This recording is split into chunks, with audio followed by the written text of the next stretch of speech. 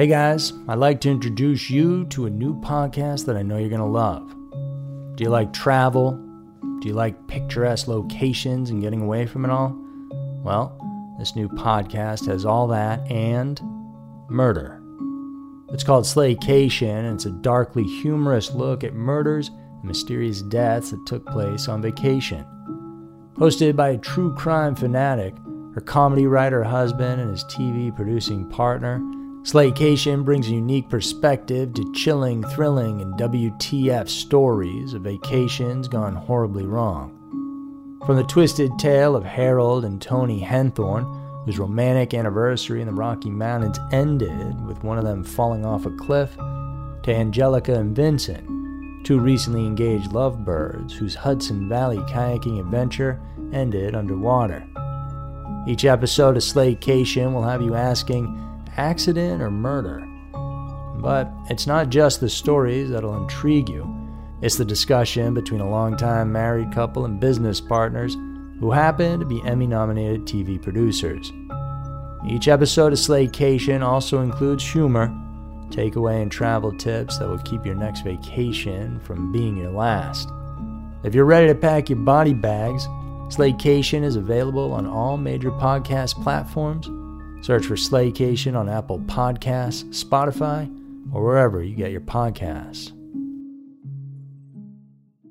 This podcast is sponsored by Ramp. Are you the decision maker in your company? Consider this. For the first time in decades, there's a better option for a corporate card and spend management platform. Meet Ramp, the only corporate card and spend management system designed to help you spend less money so you can make more. Most corporate credit cards offer points as incentives, but those points amount to less than their worth in real cash value. Ramp's business cards offer you cash back, real money in your pocket. Plus, you control who spends what with each vendor. And Ramp's software collects and verifies receipts automatically, which means you'll stop wasteful spending and close your books in hours instead of days. Businesses that use Ramp add up to 5% to their bottom line the first year. If you're a decision maker, adding Ramp could be one of the best decisions you've ever made.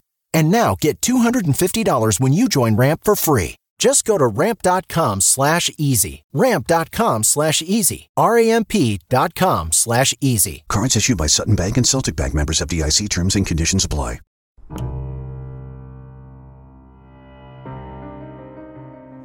The priesthood is regarded as a noble vocation. Priests are so close to God that sometimes we forget that they're people too, just like the rest of us. And like every person on earth, we all have our flaws. And as the people on this list will show, some of those are much worse than others. These are the top 5 most sinful priests. Number 5. Reverend Mike Tabb. Former Navy chaplain Reverend Mike Tabb and his family moved from Camp Lejeune, North Carolina to Troop, Texas, where the small town of 1,900 people welcomed them with open arms.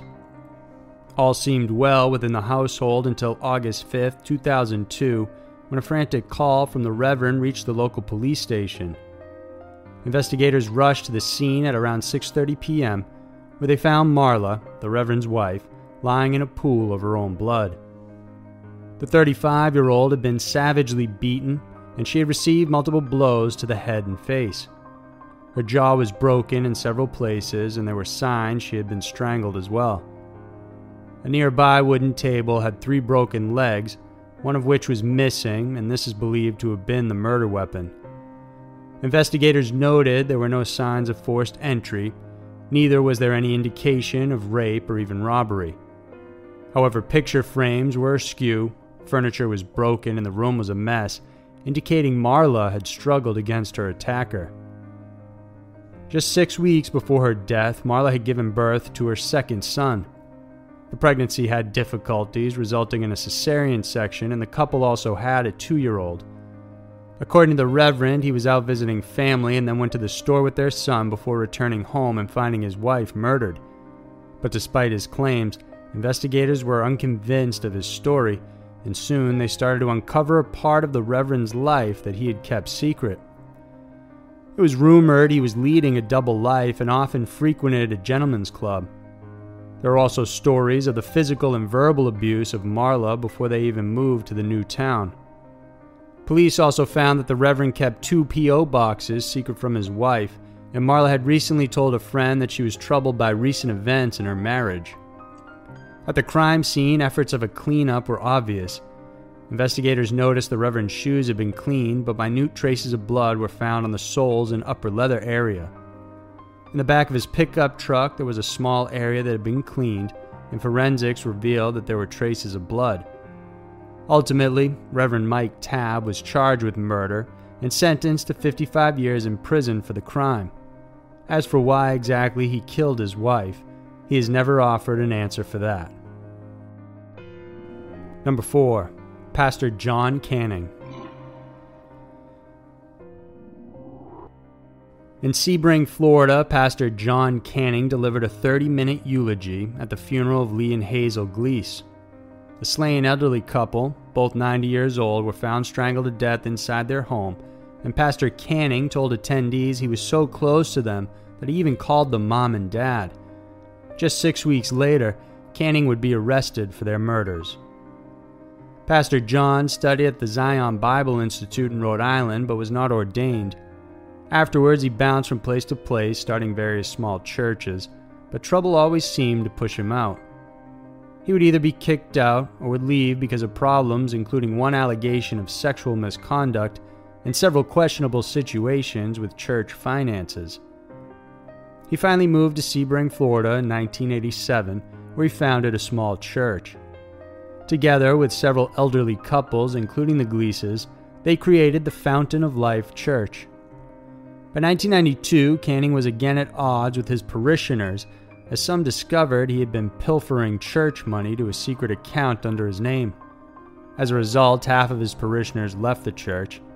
Then a year before they were killed in 1994, the Gleeses apparently gave Canning power of attorney over their finances. Soon they found out that he was stealing their savings money and likely confronted him. Hazel and Leo were killed on January 2, 1995 from multiple blunt force trauma wounds. Both were struck by a walking cane before being strangled. It was Canning who had discovered the bodies and reported it to the police, but from the outset, he was considered a suspect by investigators after suspiciously waiting an entire day before reporting the crime. He told detectives he panicked and got fearful, so he took a while before letting them know about it. Police found this to be an obvious red flag and discovered that after he supposedly found the bodies, he then went to his church to clean up, took his wife to the beach for the day, and then had dinner before reporting the deaths. Police searched a trash pile at a construction site close to Canning's church and found items belonging to the Gleeses. They also discovered a broken wristwatch in the Gleeses' home with blood on it. Eventually, Canning was linked to the Gleeses' deaths and arrested. In 1993, the pastor was found guilty on 2 counts of murder and sentenced to life in prison without the possibility of parole. Number 3. Father Gerald Ridsdale. Born in Western Victoria, Australia, Father Ridsdale first took his vows into the priesthood at St. Patrick's Cathedral in 1961. In the first year of his services, the church already received complaints about his behavior, but somehow they never did anything about it. He was proclaimed chaplain of St. Aloysius Primary School, an all-boys boarding school in 1971, and from there his sexual misconduct only escalated. Initially, the Archdiocese of Ballarat had denied knowing about Ridsdale's misconduct, but later investigations revealed that they had known about it earlier and for some reason protected the priest by moving him to different appointments instead. For 32 years, the priest was shielded by the Catholic Church and left to go on with his crimes. The first time the priest was convicted of child abuse was in 1993. A famous photo of him accompanied by Archbishop George Pell caused a public uproar, as it signaled that instead of siding with the victims, it was clear they were protecting a sadistic priest. Since the image of the two was released, more victims have stepped forward, speaking out about their own assaults. For several decades, Ridsdale has been repeatedly brought back to court, starting in 1993, then in 94, 2006, 2014, and in 2017, each time facing new charges. In 1993, it involved indecent assault on 9 boys, ages 12 to 16. He pleaded guilty and was sentenced to 12 months in jail. Then in 94, with more victims stepping forward, he was summoned again and charged with the indecent assault of 20 boys, ages 9 to 15, and one 11-year-old girl. He was jailed for 18 years, with the possibility of parole after 15. Then in 2006, he was again charged with incidents that involved 10 boys, the youngest for these of which was 6 years old. By April of 2014, he was again convicted, and an additional 8 more years were given on top of his current jail term. In 2017, more victims came forward, and Ridsdale was again charged with more jail time. In total, 65 child sexual assaults, with victims as young as 4 years old, were brought against him, although many believe the number of these victims could be in the hundreds. Ridsdale, in interviews, has never blamed himself. He said that he knew his crimes were serious sins, and that he regrets that the church never stopped or reported him. Number 2. Father Joseph Maskell. Born Anthony Joseph Maskell on April 13, 1939, he opted to use the name Joseph when he entered the seminary. Those who knew him described the priest as being an intelligent man who loved psychology, someone who would offer his counseling services to students at any time. But underneath the seemingly noble exterior, Maskell was actually a complete monster. Over the years, 30 victims have come forward detailing sexual abuse by the priest, most of which occurred while he was working as chaplain for the Archbishop Coe High School between 1965 and 1975. The school was in Baltimore City, Maryland, and he often conducted the abuse during regular school hours. High school students would be called over the PA system and asked to go see the chaplain. With his panache for psychology, he often identified vulnerable victims and took advantage of them. In his office, he would sexually abuse girls under the pretense that he was examining them. One student even confided in the priest that she was raped by her own uncle, who was also a priest. Maskell's response was to also sexually assault the young girl. He stayed in the all-girls school until he was told by the new principal, Sister Marilita Freya, he would need to leave. Parents by this time had complained about him, and the head mistress simply marched into his office and told him he had 15 minutes to pack up and get out. Many victims repressed the horrific and systematic abuse they received at the hands of Maskell. It wasn't until 1992, when Jean Werner had a chance meeting with a high school friend, that the abusive memories were triggered and began flooding back in. She knew she had to speak out, and another former student named Teresa Lancaster then relayed her stories of abuse. In light of the allegations, Maskell was removed from his post and transferred to the Institute of Living in Connecticut for evaluation and treatment. However, just a year later, he was allowed back into ministry. The following year, he was investigated in relation to the 1969 death of Sister Kathy Sesnick, a 26-year-old teacher who served at the Archbishop Coe High School with Maskell. Jean Warner recalled how she was asked by the young nun if there was someone doing something she wasn't comfortable with. Jean was only 16 at the time, and she nodded coyly without saying a word.